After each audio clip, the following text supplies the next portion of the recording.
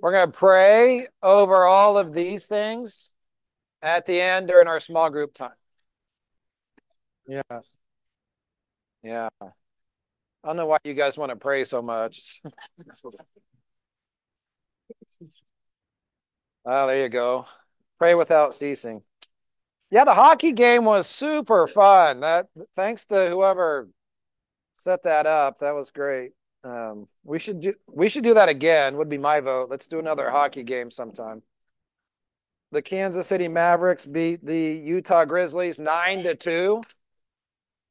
It was like tail kicking. It was yeah. So super fun. Yeah, I really enjoyed that a lot. So in fact, my twins, they brought a friend. He's lost. They're trying to build relationships and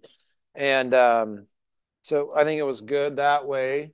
Um, and my kids were actually looking at like season tickets and stuff. So I think they had fun too. So it was a good time. This is our last week in our Israel God's Timepiece series. So we've seen, okay, it is possible to have understanding like the children of Issachar to where you can understand the times.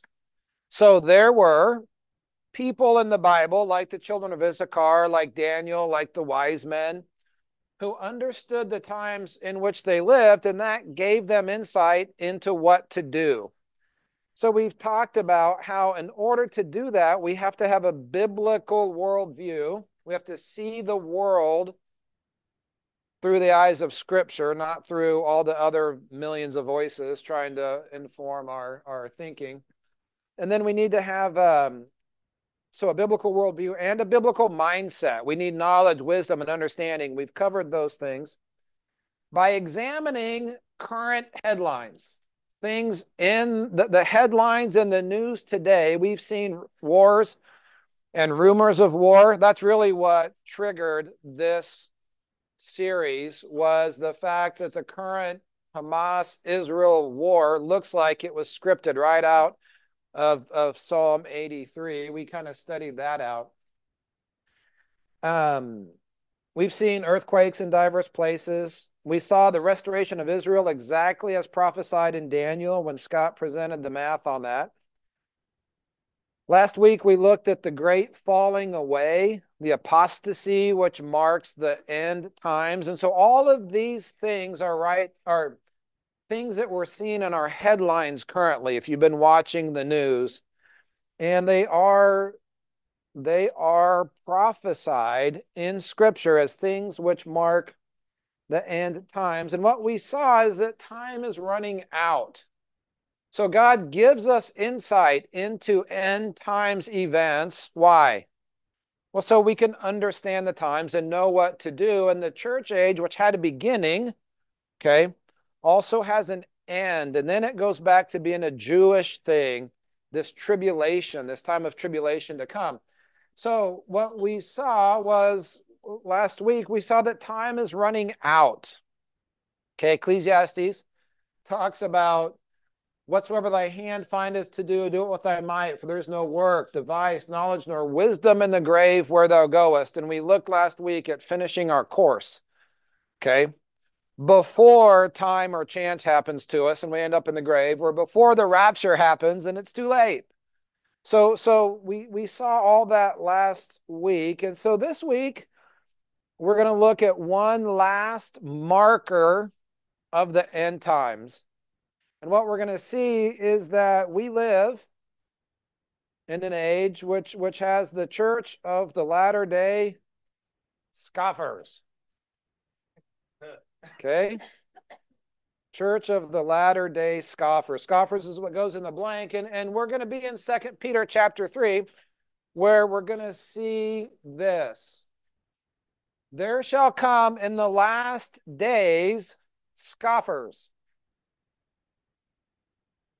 walking after their own lust. That's 2 Peter chapter 3. If you haven't already, go ahead and turn to 2 Peter chapter 3, and we're going to be talking about scoffers. So I've got a picture of them. You guys want to see some scoffers? All right, here's some scoffers. All right. If, well, I don't either. You're going to like them less after today. Okay. You guys know about woke culture. You know about cancel culture. Um, you can't make fun of gay people anymore. You can't make fun of trans people. You can't make fun of white people. Well, you can probably make fun of white people. You can't make fun of like racial, like you can't make, everybody's so sensitive, right? Everybody's offended at everything all the time. Guess what? The only thing you can make fun of anymore is? Yeah, Christianity.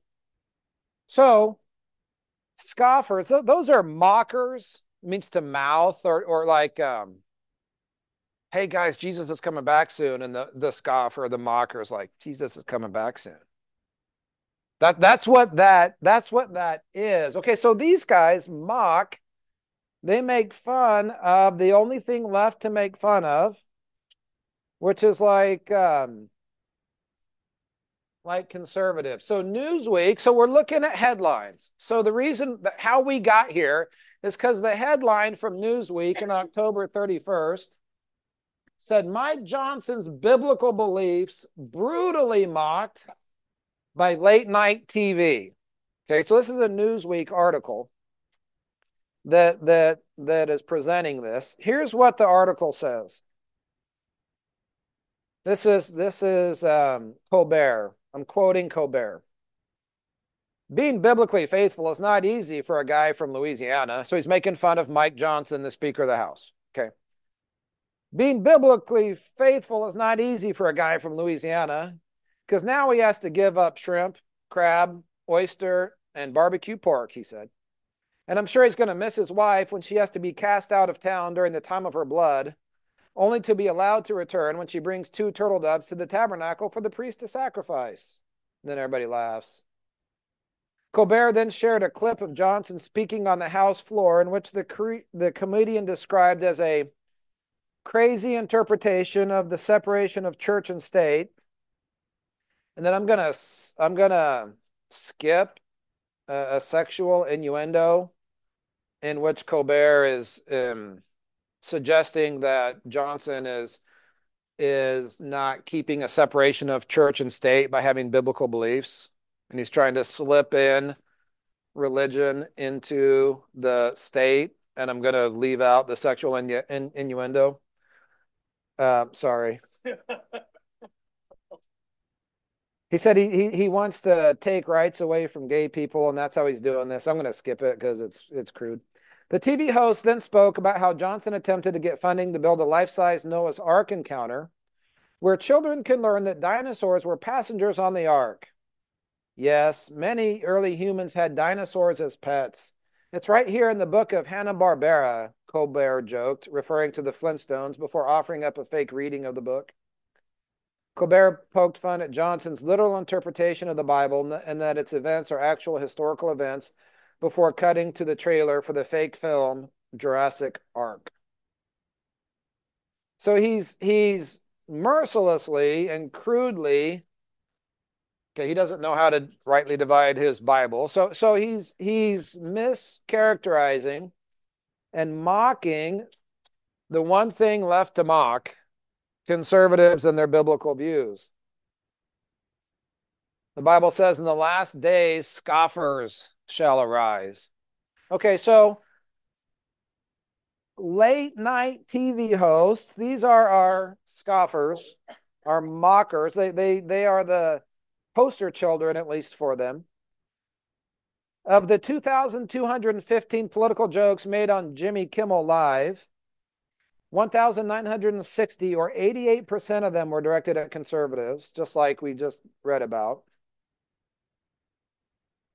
Kimmel, let's see, Colbert show, 86% were blasting conservatives. And I don't preach politics, okay? I don't care how you vote. I'm just making the point that these guys are the heads, the talking heads for mockers in the last time. So how many people on our planet watch television? Anybody know? Any guesses? How many people would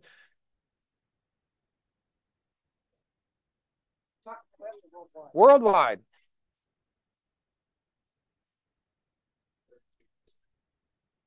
I don't have it in percentage. I just have the number. 5.5 billion people on our planet. So you guys could do the math yourself. 5.5 billion people on our planet are watching as the world stops. Okay, like it's hard to be funny because it's the things that are funny is when we make fun of ourselves as people, but you can only okay, attacking conservative viewpoints and biblical worldview isn't actually funny. That's not comedy, it's mocking. And the world that hates God gets off on mocking God, and people that love God, people that believe his word, have become the only targets left, which is what the Bible said was going to happen. In the last days, there shall be scoffers, mocking and mouthing. And that's what we want to look at today, because that's the situation that we find ourselves in. That's the headlines that we're seeing. And so just in terms of explanation, a scoffer or a mocker doesn't take what they're told properly. Okay. Watch out, your house is on fire. And they'll just like, your house is on fire as they burn to death.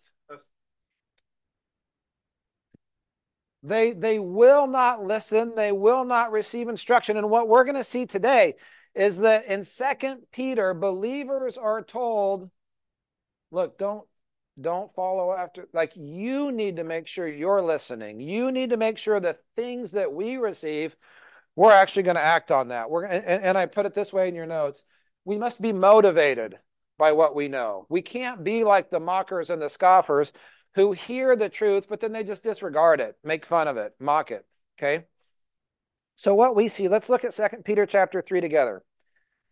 In verses 1 through 7, we get a good look at these scoffers. So I'm going to read that. This second epistle, beloved, I now write unto you, in both which I stir up your pure minds by way of remembrance, that ye may be mindful of the words which were spoken before by the holy prophets, and of the commandment of us, the apostles of the Lord and Savior, knowing this first, that there shall come in the last days scoffers, walking after their own lusts, and saying, like in their whiny, snarky voices, where is the promise of his coming? Like okay. Sorry. For since the, I know it. It's just like, For since the fathers fell asleep, all things continue as they were from the beginning of creation. Look, there was a big bang and things have just been evolving ever since. What are you talking about? Like that's their mindset, right? Things have continued from the beginning. You're talking about Christ's return. You're talking about judgment, and they're just scoffing and mocking. Verse 5, for this they willingly are ignorant of, that by the word of God the heavens were of old, and the earth standing out of the water and in the water, whereby the earth that then was, being overflowed with water, perished. Look, they're ignorant of the fact that there was a judgment upon the earth that was set up from the beginning. The earth that was then was created with judgment in mind. And sure enough, that judgment happened. Okay, and the heavens and the earth that was perished because of that judgment. They are willingly ignorant of that fact. Also, verse 7, but the heavens and earth which are now, by the same word, are kept in store, reserved unto fire against the day of judgment and perdition of godly men. So here we see our scoffers living in a world that is ripe for judgment. Just like it happened before in the flood, it's going to happen again. Now, is God going to send a worldwide flood again? How do you know God's not going to flood the earth? right? What's our sign of that? The rainbow. That's what the rainbow means in culture today, right?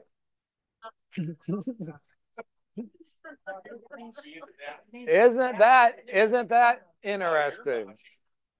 Um okay.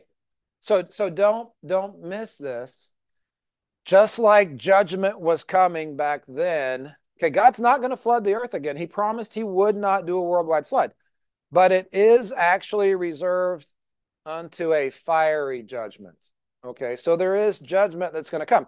Now, the scoffers, they will not consider that. They're willfully ignorant of the judgment of God. None of us really like to think about a fiery judgment from God, but especially people that are lost and want to do what they want to do and are full of sin. So that's verses 1 through 7. We get introduced to kind of these scoffers in the context. Verse 8 is a super interesting verse. It says, "But beloved, be not ignorant of this one thing, that one day is with the Lord as 1,000 years, and 1,000 years as one day." So as we're thinking about a fiery judgment upon the planet, okay, Peter brings up this point. A day with the Lord is like 1,000 years, and 1,000 years as a day. Why did he bring that up? Okay, we're going to see in just a second. But understand that verse is a super important verse in your Bible. Okay, so eschatology is a study of like end times events. So it's a key to eschatology that a day with the Lord is as 1,000 years. You can time out human history like that. Okay, you can say, well, it took 4,000 years for Christ to come. If you look at the chronology of the Bible, and then we know the last 1,000 years, that's the millennium. Okay, so 4,000 years to Christ, and then 1,000 years, that's 5,000 years. That leaves 2,000 years for the church age. A day with the Lord is as 1,000 years. There's God's week. Okay, 7,000 years. Okay, so but in this passage, we get it. We look at the next few verses. Let's look at the goodness and severity of God in verses 9 and 10, and we'll come back to that 1 in 1,000 thing. The goodness and the severity of God in verses 9 and 10. The Lord is not slack concerning his promise, as some men count slackness. So the scoffers are saying, well, why hasn't Christ returned yet? Well, it's not because the Lord is slack. I mean, that's kind of what they're saying. Like the Lord should have, if there is a Lord, if there is, how come he hasn't come back yet? Okay. If there's a judgment for sin, how come he hasn't judged sin yet? Okay. And so the answer is, well, it's not because the Lord is slack. It's not because he's not paying attention. It's not because he's lazy. It's not because he's sleeping or something. But he is long suffering to usward, not willing that any should perish, but that all should come to repentance. The reason he hasn't come back yet is so you and I could get saved. So that scoffing mocker could fall down on his knees and be born again and become a new creature, just like us, could become a recipient of God's love and God's grace. That's why he hasn't come back yet, because he doesn't want anybody to perish. He's putting it off, right? But the day of the Lord will come as a thief in the night, in the which the heavens shall pass away with a great noise, and the elements shall melt with a fervent heat. The earth also and the works that are therein shall be burned up. Whoa, that's an amazing judgment. Everything, like we think of things as being pretty permanent. That's all going to burn. It's all going to burn. We see the goodness and severity of God in those verses. And then, in verse 12, we see the day of God, wherein the heavens shall be on fire and shall be dissolved, and the elements shall melt with a fervent heat. In verse 10, it was the day of the Lord, in which the heavens shall pass away. So let me ask you a question. If the day of the Lord includes that fiery dissolution of all things, and the day of God, okay, includes the heavens being on fire, is that the same day? Is that talking about the same judgment? Let me ask it this way. Is the judgment at the day of the Lord, that's Christ's return, the same judgment as the day of God when the heavens and earth shall be dissolved with fire? Is that the same thing? It's not the same thing. The day of the Lord, okay, so we're going to put the day of the Lord right here. That occurs at the second coming. There's a battle of Armageddon that happens right here. Okay, so this is at the end of the tribulation. Okay, before the 1,000-year millennium. Okay, at the end of the millennium. Okay, the 1,000-year physical, literal reign of Christ on a throne in Jerusalem. We have the day of God, and there's another judgment there, the great white throne of judgment. You read about this at the end of your Bible. Okay, but this would be the day of God. Now, at this point, heaven and earth are dissolved, which is just like a freaky thing to think about. Standing there before God, you're standing on nothing. Like, whoa. Okay. And then we enter into eternity future, which we know there's a new heaven and a new earth. This is the day of God, and this is the day of the Lord. But in 2 Peter, it says it's the same judgment happens on the same day. How is that possible? Who said that? See, Heather's such a good student. Okay. The beginning of this day and the end of this day, or this is where we're given the key. You can't make sense of this passage without 2 Peter 3:8, because this, the beginning of the day and the end of the day, is all part of this 1,000-year-old day. Same day. It's the same day according to the Lord. Now, for us, it's 1,000-year period of time. It's an era. It's an epic. It's like a really long time. But for God, it's not a really long time, because one day with the Lord, 2 Peter 3:8, 1 to 1,000. So anyway, there you go. There's our Bible study session for this morning. We could get into the flood. Like, which flood is that talking about? There's more than one flood. Is it Noah's Ark, or is it the flood that happened before that? Like, we don't have time to get into that, because we need to move on here, because what we're going to see is there's a personal application for us. The headlines are showing we are living in the latter times, the last days. The mockers don't hear instruction. They don't hear God's word. They don't take heed. They don't take a warning, and they are condemned. Okay, what about us? Okay, so we're given some personal application, both generally and then specifically in this passage. That's what we're going to look at now. So generally speaking, verses 11 through 13. Seeing then that all these things shall be dissolved. What things? Everything. Like, everything. Anything that's a thing, okay, is going to get dissolved. Does that include your car? Yeah. Does it include your house? Does it include my new shoes, which I just love? Pastor Mata told me to buy these shoes, and I'm just like, yes, sir. And I just love them. They're on sale, like 80% off or something. They're gonna burn up. Your retirement gonna burn up. I'm not saying you shouldn't have one. You should, but it's gonna burn up. Everything. Look, okay.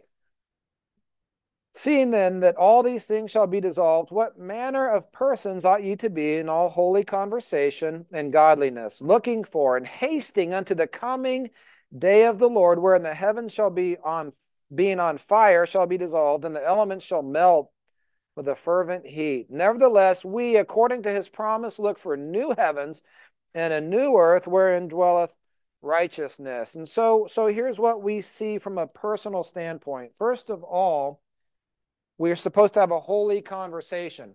Now, a holy conversation, that word conversation in your King James Bible means your lifestyle. It's telling us we should have a holy, that is, set apart lifestyle. Your lifestyle needs to be set apart from what? Oh, from the world that you were called out of when you were born again. Okay, so we are to have a conversation, a lifestyle that is set apart, that looks different from the world. Okay, it is your lifestyle that's based on your citizenship. Okay, it's not just your lifestyle, but the conversation is your lifestyle that's based on your citizenship. So your lifestyle, like, I don't know, Fareed, maybe your lifestyle here would look different than your lifestyle in Kazakhstan.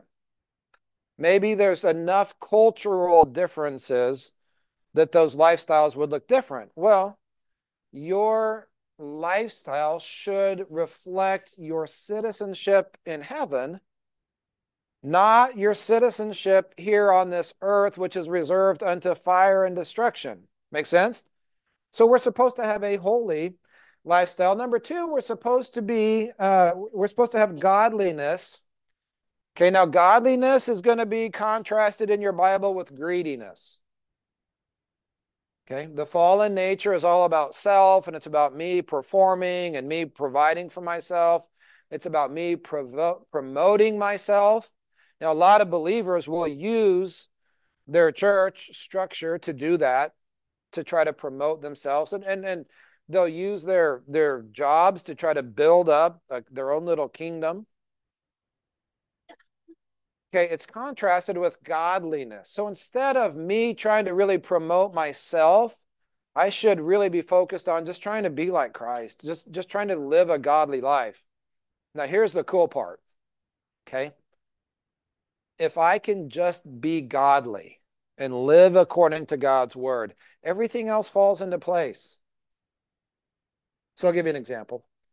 What if I really want to have friends? Okay, but I'm not mature. I don't know how to do it, and I'm just running around everywhere trying to get people to like me.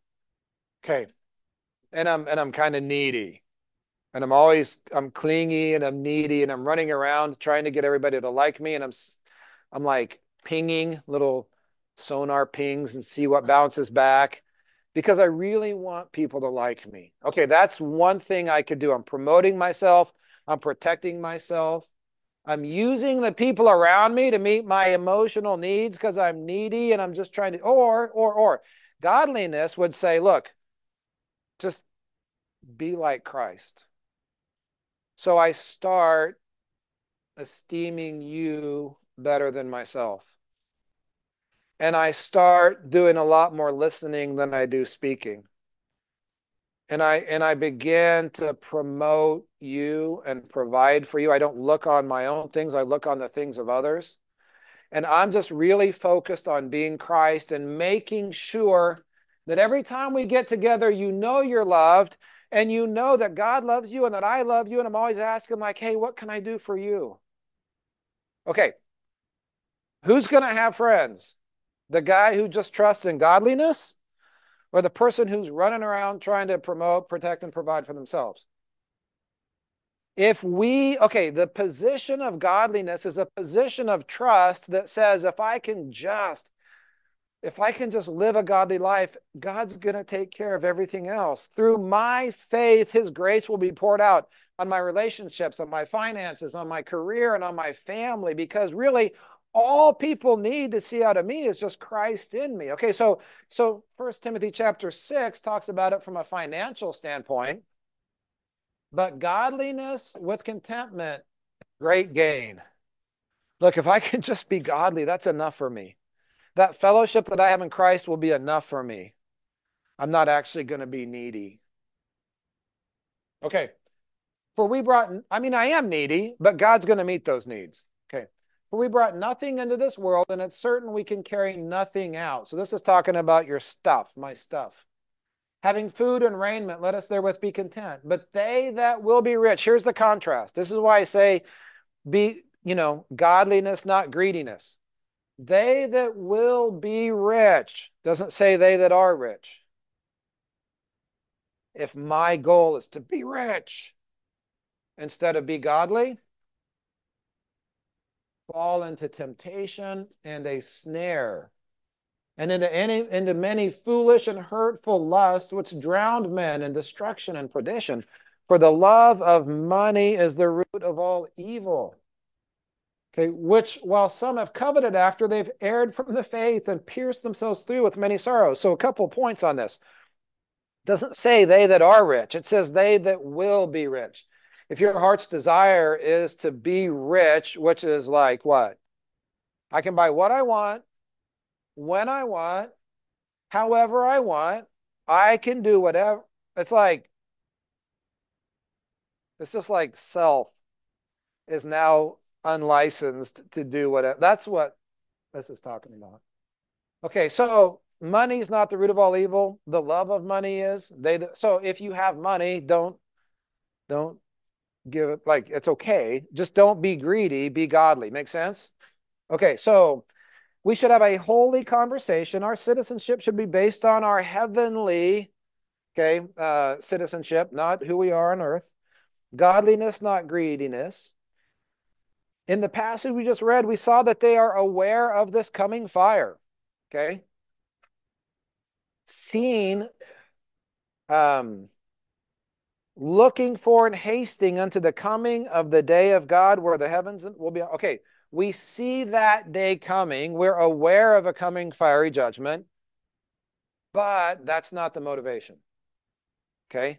Nevertheless, verse 13, we, according to his promise, look for new heavens and a new earth wherein dwelleth righteousness. So we're aware of this coming fire, but we're motivated by the promises of a new heaven and new earth. That should be, in general, kind of something, a personal application, that as we see the headlines and we recognize we're living in the last days, this ought to be our response. Okay. Now, there's some specific applications as well in verses 14 through 18. So let's read these. Wherefore, beloved, seeing that ye look for such things, be diligent that ye may be found of him in peace, without spot, and blameless.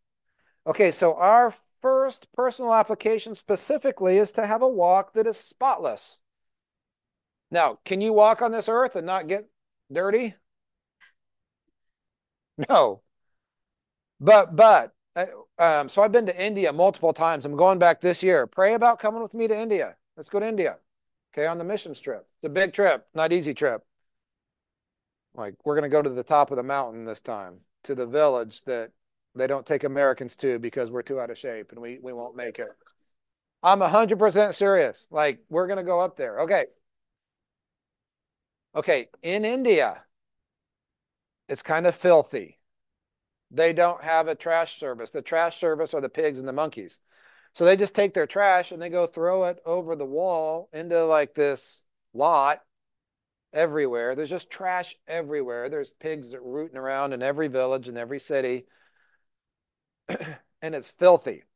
You're not walking outside of the big city area. You're not walking on sidewalks. You're walking in mud and dirt. Okay. We go there and we're like, this is gross. Okay, but if you watch the Indians, they will end their day with clean shoes, with a clean shirt, with clean hands. Okay, when we Americans go there, we get all dirty. Like, we don't know how to be careful where we put our feet like they do. So after eating, and they don't use silverware, they eat with their hands. So they're eating rice with their hands. So they're grossed out at how dirty we are personally, because we're used to a clean environment. And we don't really have to be very careful where we walk. And it's like, oh man, I got spaghetti sauce on my shirt.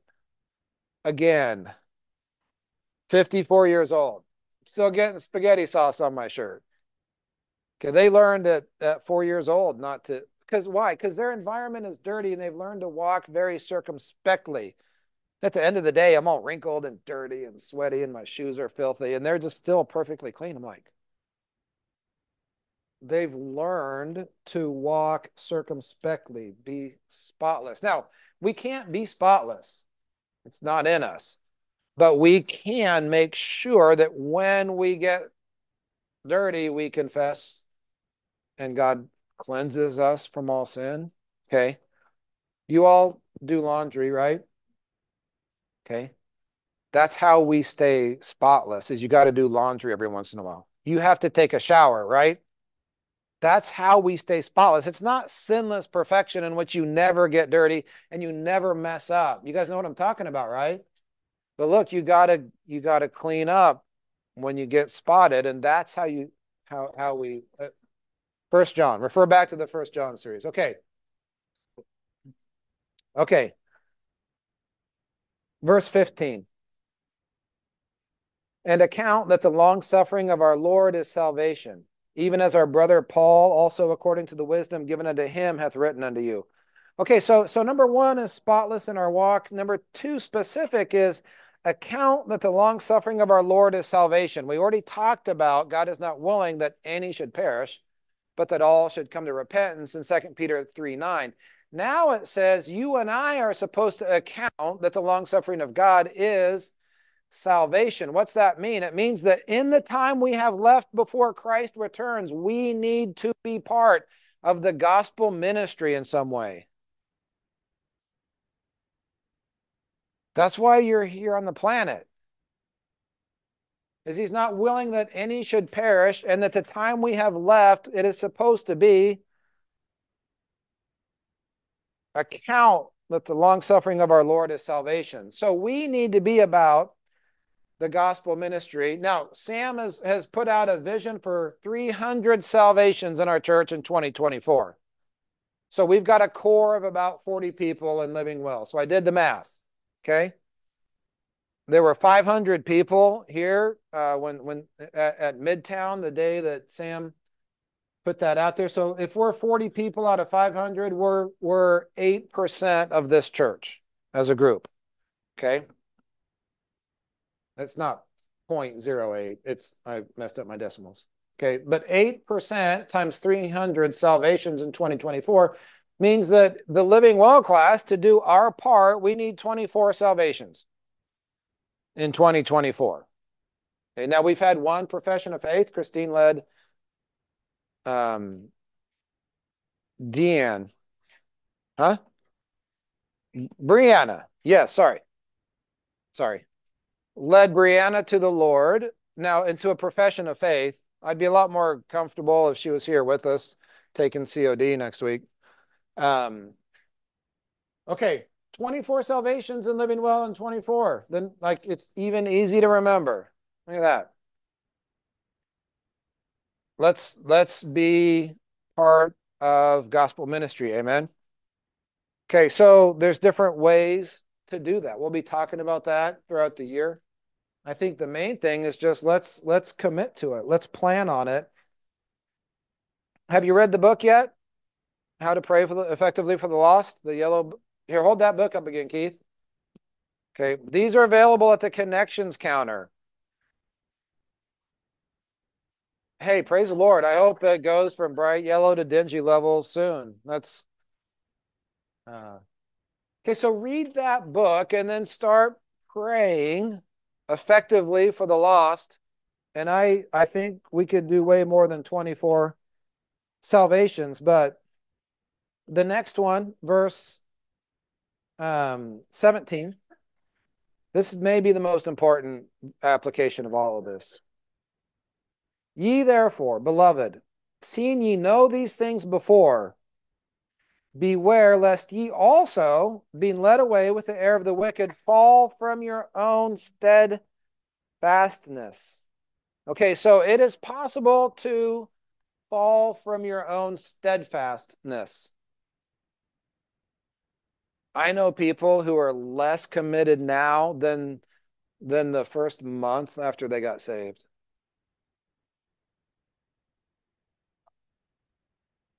How can that be? Like you're supposed to grow and mature. That's what the next verse says. The next verse says, but grow in grace and in the knowledge of our Lord and Savior Jesus Christ. To him be glory both now and forever. How is it possible that someone could be born again, committed, like they're like this new creature in Christ, and it's all fresh and it's new life and it's exciting, and then a year later, 5 years later, 10 years later, 20 years later, instead of growing in grace and growing in knowledge and fellowship with the Lord and each other, now they're like gonna fall away. They're not going to be steadfast anymore. And why? Well, I just got tired. Okay, I hate this time of year. It's like seasonal affective disorder. I'm all sad for no reason. I want to go hibernate and just eat stuff and sleep. So cold in my house in the mornings. Christine's got the thermostat control on her app. It's 57 degrees during this cold spell. I'm like, no, we're not doing 57 degrees. That's too cold.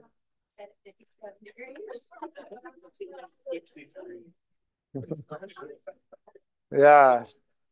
I just, so here's what happens. You get tired. It's like Sam was preaching this morning, and maybe you get a little depressed or detached or divided or discouraged. Why? Because life under the sun can just be a drag sometimes.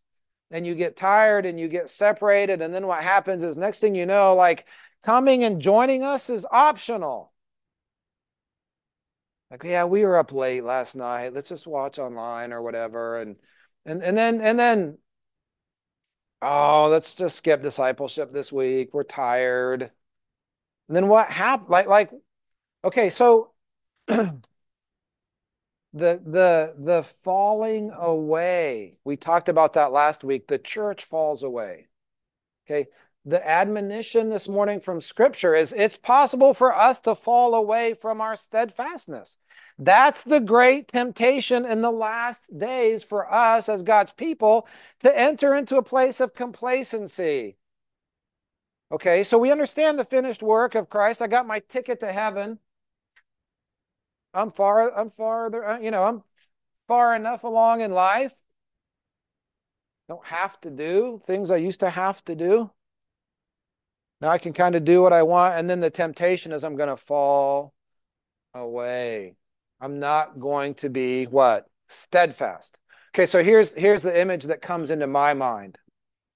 Every morning, I can get up and I can put on my cruise ship outfit, my board shorts, my Hawaiian shirt, my straw hat, my sunglasses, and get ready to go sit on the Lido deck, right? On the cruise ship of life with the aqua theater, the solarium, the casinos, restaurants, zip lines, bars. And I can be have a cruise ship mentality, right? Or I can wake up and I can put on my uniform because I'm going to be getting on a battleship, a rescue ship to rescue the perishing. So that ship is not, it's not about the same thing as the cruise ship, okay? The cruise ship, I want to find a comfortable seat with a view over the ocean, and I'll be like, waiter, my glass is empty. And then you're just going to be like, getting comfort, ease, and pleasure. I don't know. Okay, and then, but the rescue ships, the battleships, they have things like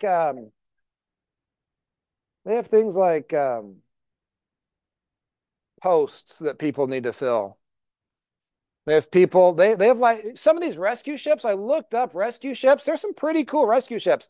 They look at things like how maneuverable the mobility of these ships. What's the crew size? What is their rescue capability? Some of these have infrared cameras that can see people in the water that you can't see with the naked eye, and they can find people to rescue. What's their horsepower? What's their speed? What medical equipment do they have on board? What's their range, their safety? What's their tonnage? Like a rescue ship is all about very different things than a cruise ship is about. So every morning we get up and it's one or the other. And I used to think like I could be doing okay in my spiritual walk.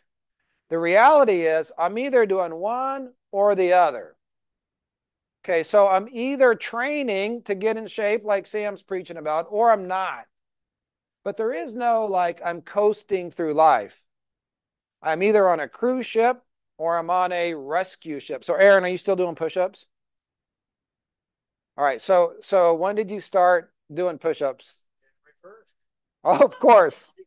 All right. So Aaron's doing push-ups. Are you doing them every day? Okay. How many are you doing now? 2 weeks I did 25. Okay. So the Aaron Cross push-up plan, push-up challenge. Okay. You started at 25 a day. Okay. Did that for About 4 days ago. okay. So 4 days ago you went up to 50 a day. Okay.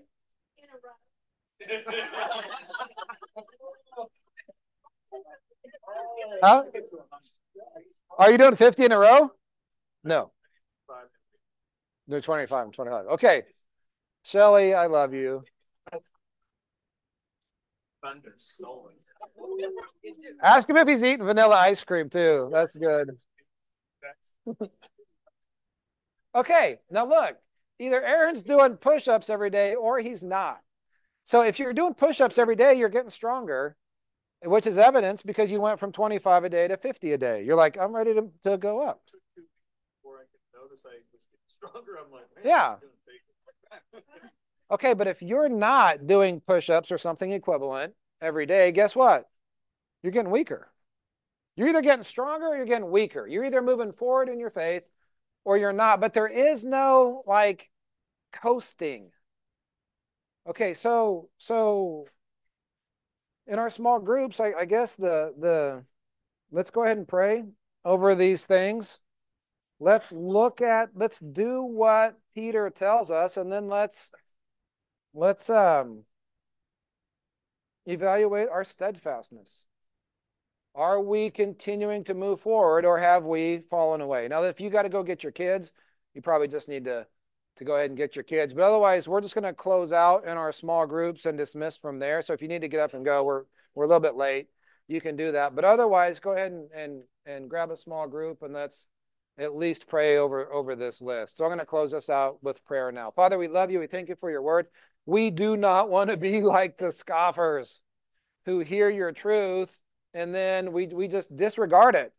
They do it mockingly, but we don't want to do it pathetically, apathetically. So Lord, help us to be people who in the last times are a remnant that continues steadfast, whether everyone else falls away or not. So Lord, help us with this. We ask in Jesus' name, amen.